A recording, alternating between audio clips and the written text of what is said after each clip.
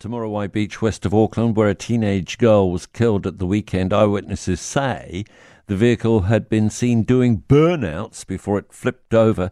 Rodney Local Board Chair Brent Bailey is with us this morning at News Talk ZB. Good morning, Brent. And good morning to you. What do you know so far about what actually occurred at Muriwai? Somebody's died. Another tragedy on the beach. Am I right in thinking that over the holiday, though, it's been off limits, at least partly? Well, vehicles have been banned from the beach over the fire season, during the holiday break.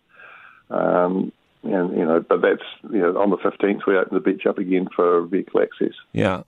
Is that something you'd prefer not to have done? Personally, I think that we've reached a point where we can't afford to have vehicles on the beach with the bathers and the surfers and the fishermen and the dog walkers and the horses. It's just too much potential conflict and too much potential tragedy. But it is a very, very large beach. Would it not be possible to have some kind of, from there onwards, or not at this end, or something like that? Well, it's actually a regional park. Yes. And it's not a public road, although there's a misimpression that it is. And the park staff can try and supervise and direct people to behave in a manner that reduces conflicts, but people don't comply. And, the 2015, we lost 4 people on the beach. We've had other accidents since, I think one fatality as well. And it's time to say that the congestion, the number of Aucklanders that want to access that space is such that we could probably exclude the vehicles and it wouldn't do any damage at all.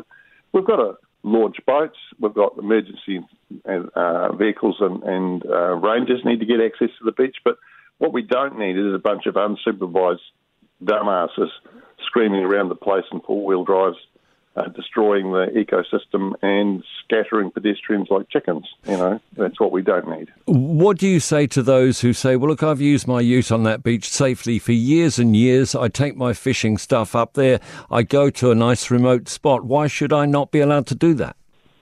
Well, I think that those people are reasonable users of the beach, and if they're prepared to comply with the rules, they could be licensed to do so, and if they behave. But we've been trying to progress managed access to the system seems to me like for years, certainly my entire career as a local board politician. And it's just difficult to make any progress. It's legislatively complex to impose speed limits. It's logically complex to manage access because of the central government lack of leadership in this space. I mean, all of the coastline of New Zealand is potentially a road and is potentially controlled by the rules that NZTA sets, so we would really like some leadership from central government to help us with this stuff so that we've got some legislative support for keeping people safe. Brent Bailey, who is the Rodney Local Board Chair, thanks so much at News Talk ZB. For more from the Mike Hosking Breakfast, listen live to News Talk ZB from 6 a.m. weekdays or follow the podcast on iHeartRadio. If you enjoyed this podcast, you will love our New Zealand Herald podcast, The Little Things, hosted by me, Francesca Rudkin, and my good friend Louise Airy. We focus on all the little things that you can do to make a positive impact on your life and to cut through the confusion from the health and wellness industry.